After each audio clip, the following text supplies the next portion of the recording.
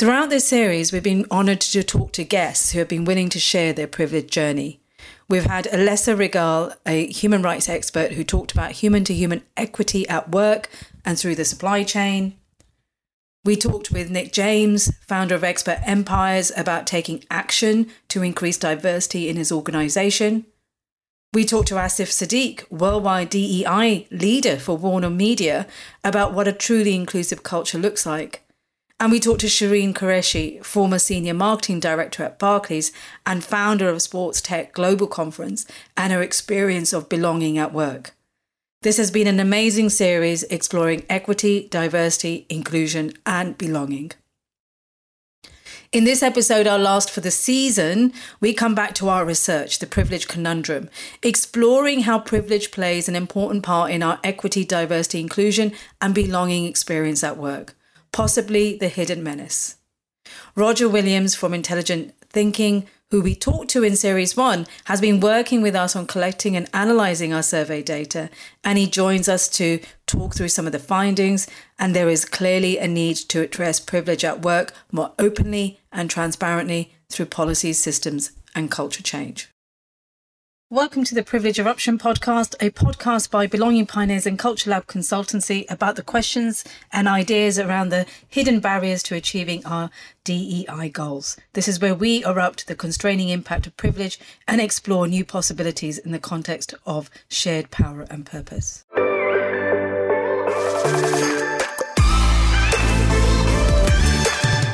Welcome to the Privilege Eruption podcast with me, Ishreen Bradley, Chief Inspiration Officer at Belonging Pioneers. And me, Cami Nuttall, founder of Culture Lab Consultancy. Privilege is a conundrum that dilutes the culture of fairness at work. And as a leader, you recognize that your organization has more to do. You want to create success through connection and belonging, and you're unsure about how to make it happen. Now, the Privilege Eruption podcast is where you have the opportunity to evolve breakthrough thinking about the impact of power, privilege, and purpose, and how that shows up at work. And in these podcasts, you will gain the courage and confidence to realize a culture of inclusion for all. One of the things that I think is really important for organizations to consider is that as a fundamentally hidden threat, and I'm only talking about this now from the perspective of the data and the analysis and the responses that I've read and understood in completing the survey. This is fundamentally a hidden menace that people unknowingly deploy against other people. And those behaviors and the way these things come to the surface can happen not as a consequence of kind of daily working practice and being a great organization and being a hugely caring organization. These things can happen as a consequence of some nuanced relationship that people within the organization might have, something in their background or their beliefs or something that shaped their personality or just maybe recent conversations with somebody who's maybe not in a good place. These are all things that can trigger inappropriate, inadvertent use of privilege. And the consequences of that use are unmanageable. And they become more prescient in a situation where the people in that organization are not alert to look out for these things. And I think the thing that stands out for me from the survey and the analysis and the whole of this engagement is that once you become aware of this issue, you are far, far less likely to fall over it later on. It's that, as you call it, the eruption of privilege, the bringing it to the surface and actually getting people to see it and think about it, basically is the greatest gift you can give to any organization that is at risk of this. I love that, Roger, because typically the human instinct would cause people to get really upset when they see this kind of data. It would typically make them what Robin DiAngelo uglily called becoming white fragile. I love the thought of relating to this as a hidden menace, because that's what it is. Because if you don't deal with it, then you're just not going to move forward as an organization in the 21st century. Rather than, and blame can come in many different ways. And we've seen this, right? And we've helped our clients through this in almost every engagement we do. Either they will blame us, or they will blame some data, or they will blame their colleagues, or they will blame their leaders, more and more recently, as people become more acutely aware of mental health, they'll say, "Oh, you've affected my mental health." Right? You made me cry. It's like, you need to cry. It's okay to show some emotion around this, because this is trauma that's been held by Black and brown people for years and years and years. And if you're serious as an organization in breaking through the constraints of privilege, the hidden menace of privilege, you've got to feel some emotion about it. And that doesn't mean that your mental health is impacted and you're going to suffer. And there are some cases where that, is obviously relevant, but I think for the majority of people, it's not. It's crying a little bit, getting moved by this is actually a good thing, because it helps you to see a different kind of reality. Do you know what? I actually think that people don't recognize when we say, move into the discomfort of this and be ready. They've never been asked to do that. And, when they're asked to do it, it's almost like, yes, of course. Yeah, we'll do that. But it's superficial, because until they're in that discomfort, they don't really know how to react or manage it, I think. And that's because, in the workplace situation, we don't talk about this stuff. And it's only the last, when we are now starting to talk about these subjects and doing sort of having that deeper reflection, I think that certainly does raise something, doesn't it, in terms of the way we approach work and the way what assumptions we make at work about how work should happen and how much of yourself do you bring to work. This whole thing around bring your whole self to work. Yeah. I completely agree. And one of the fascinating elements of this research, from my perspective, so far, is that even in the best of organizations, because I know, for instance, that one of the organizations that we've concentrated on is a very good, thoughtful, caring, really progressive organization. And what it shows is that there's an unconscious element to this, that even they are at risk of, or from, I should say, and that, it shouldn't be a sense of shame or embarrassment that people are concerned or concerns are raised. It should be an absolute pleasure for people to uncover things that can be improved upon. Actions can be taken that might well make a difference, and will certainly remove, or remove's too strong, reduce the chance of some accidental issue happening. Now, that's talking to an organization at what I would consider to be at the top end of integrity. Yeah. What about the ones down the other end? Well, I just want to pick something you said, Roger, though. You just said about how a caring organization, a nice organization, an organization that actually, does good. Well, having worked with so many organizations where people describe their culture as nice, welcoming, it's friendly. Actually, nice isn't great. Nice can be where we hide things behind because we don't like to disrupt or what was it? Rock the boat, right, Shreen? Yeah, so it's well, true. And we can't. The search for perfection is an ongoing thing, right? Because it changes all the time. But you don't have to. There's no reason why to carry risk. Yeah. There's no reason why. Having had a discovery, that you'd say anything other than thanks for telling us this, because crikey, this is very real. We understand it, we get it, and we can act on this now. And that what's the consequence, by the way? Well, your brand image will become better. You'll attract more customers. You'll be able to attract and retain the right staff. You'll have less issues distracting issues, and productivity will go up. But, hey, who needs all that stuff? Shreen, that's the soundbite. That's the soundbite. I love that soundbite.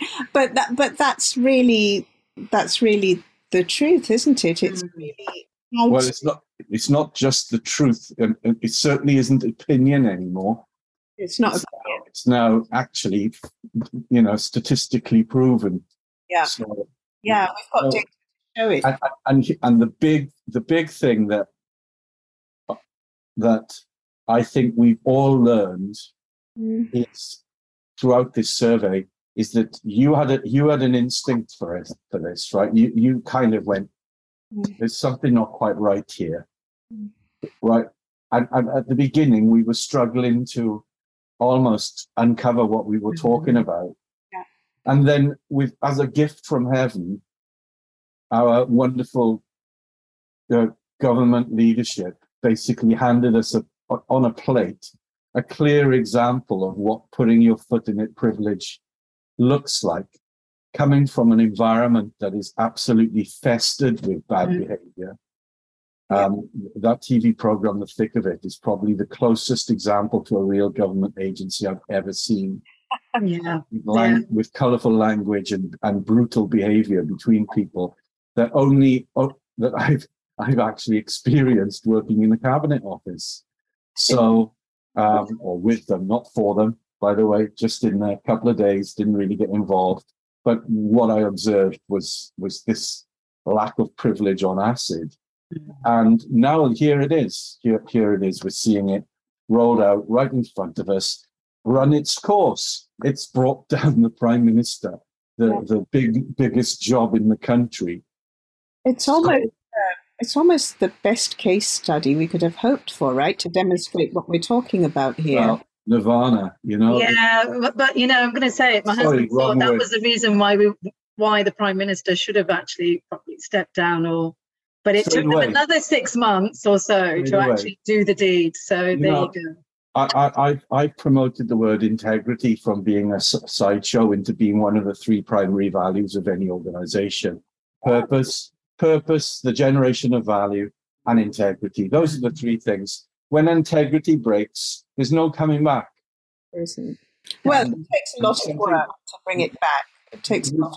You can't. The interesting thing about that case study is that, so they put forward, I think it's 5 black and brown people into the conference. There was quite a few, weren't there?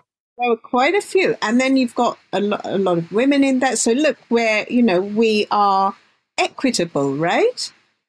But then you look at people who come forward and stood to take on the big job next. And we researched this, and we actually wrote a blog about this, is that all of them come from privilege. It's like Nadim Zawahi. Yes, he was an Iraqi refugee, right? And his family had, but I can't remember whether it's his father or his great-grandfather, or his grandfather rather, was the head of the Iraqi Central Bank. Mm-hmm. Oh. Well, he didn't come over on a boat then. Maybe it was Britannia, the royal yacht or something. He came over on. You know what, Roger? In that situation, it's quite possible that he did come over on a boat, right? But the whole privilege conversation is it's structural. Yeah. Structural.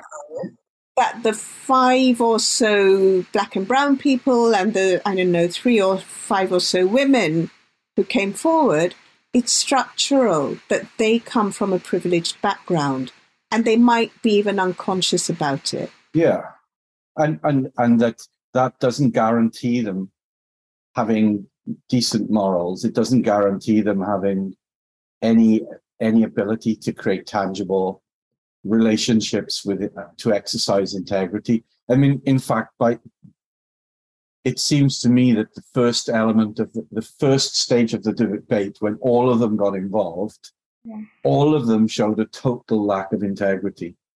Oh, gosh. We're going to derail this conversation by ranting about integrity, their priorities. But, it's a worthy conversation. It really is. It really is. But we should get on to the survey results, right? make one little point about the whole structural thing, though, is that when you want to dismantle privilege, we can, and this is the same with anti-racism, it's the same with building an inclusive organization, is that you have to pay attention to the structural elements, whether they're individual's heritage or the organization's heritage. You have to break through and move and pioneer in this space of being an equitable organization that's not held back by conscious and unconscious privilege. You have to deal with those structural issues. Yeah. That's my thing. Yours is integrity, mine's structural privilege. Shall we get into the data? Let's get into the data and let's have a... To be fair, I think your data reflects exactly what Ashreena's just said. It's our data, it's their data, and it's just incredible how it correlates with things and hypotheses that you both presented at the beginning. I mean, the purpose of any survey worth its salt is generally not to go out and generally find out things about things. It's got a purpose behind it.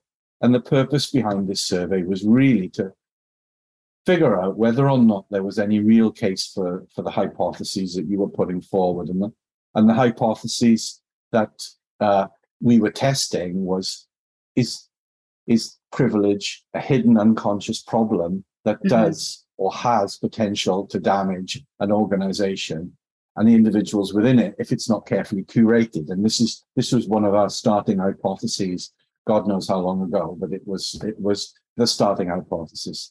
And we went on to try and uncover this in a kind of a structured way by looking at how people perceive privilege, what it means for them, what experience they have on it, what they experience they have on it with others, and how their organization deals with it.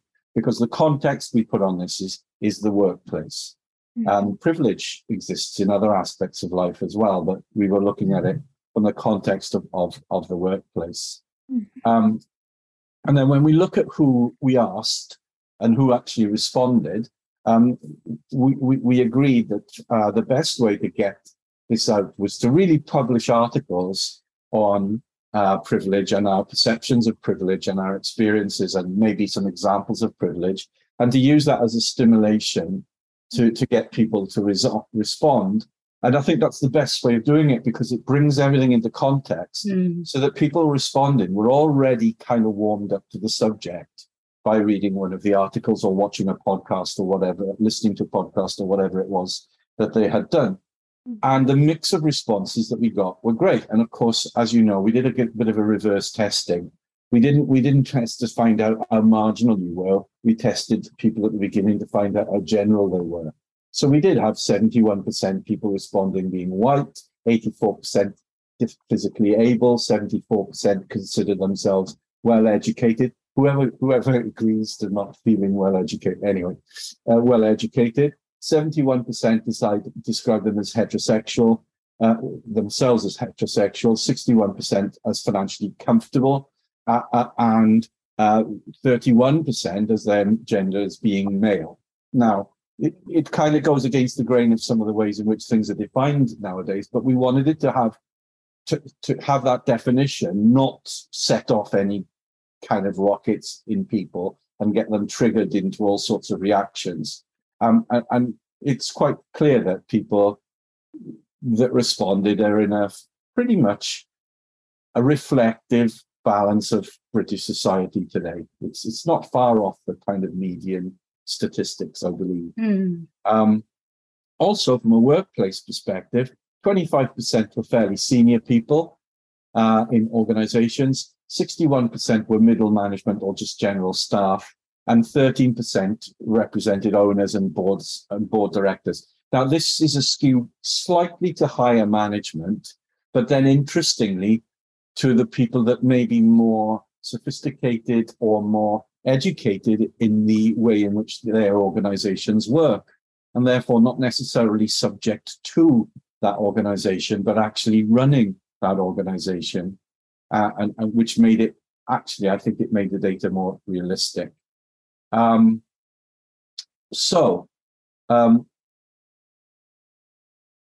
getting on to some of the conclusions.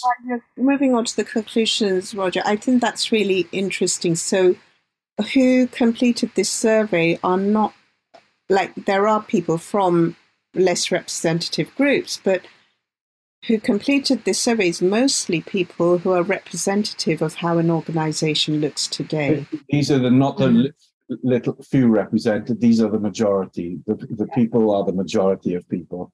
So this wasn't, so therefore no one can come back at this data and say, oh, well, you obviously went and picked on, these kinds of people with these kinds of gripes or issues or challenges. That I think the term's the woke brigade. We haven't triggered the woke brigade with this, I can tell you now, because they just don't fit into this profile. The profile is a much more general profile of people that includes woke people. And by the way, I should say that you can still be over 50, white, male, pale and stale, and be woke as well. So, because I'm one of those. I wasn't going to say, but that's exactly what I thought. Quick question. I know we want to move to conclusions, but interestingly, is the absence of, or the lower, the reflection of 31% describe their gender as male, do we think that's an interesting response rate of the gender that doesn't engage with the survey or the subject? There's a possibility. Mm-hmm. The way that question was asked didn't flush out people who are he, him, her, or that notation, which I never quite get right. But the people who describe themselves as, so we didn't use any of the current more appropriate terminology, some might say. We didn't use that, but it does look like a higher proportion of the respondents were female. Yeah. Okay. But basically 31% described themselves as male, and therefore 69% were not describing themselves as male. I think one of them described themselves as a bucket, but so I won't do the principal conclusions. I'll just breeze through different aspects of it, and feel free to interrupt and ask questions at any point. In the perception of privilege, which was one of the first areas of the survey, around about half of the respondents believe that privilege has a significant impact on their working lives. Now, nearly a lot more than that said it had presence, but nearly half said it had a significant impact, which was quite an early result. And hardly anyone thought there was no such thing as privilege, because we did put in that testing question, we're beyond privilege. We're a more mature society now. We're not having things like this. And a very small amount thought that it had little or no impact on their working lives, 6%. 73% thought that privilege was both inherited and earned. So that meant a large proportion of people agreed that, there's a lot of inheritance of privilege and there's a lot of earning of privilege, while only 21% thought it's purely inherited. So maybe interesting, it takes the sway away from just pointing the finger at the old schoolboy network and the kind of the Eton types and the rich begat, it clearly goes beyond that into other aspects of privilege, which are really, really important to take into account.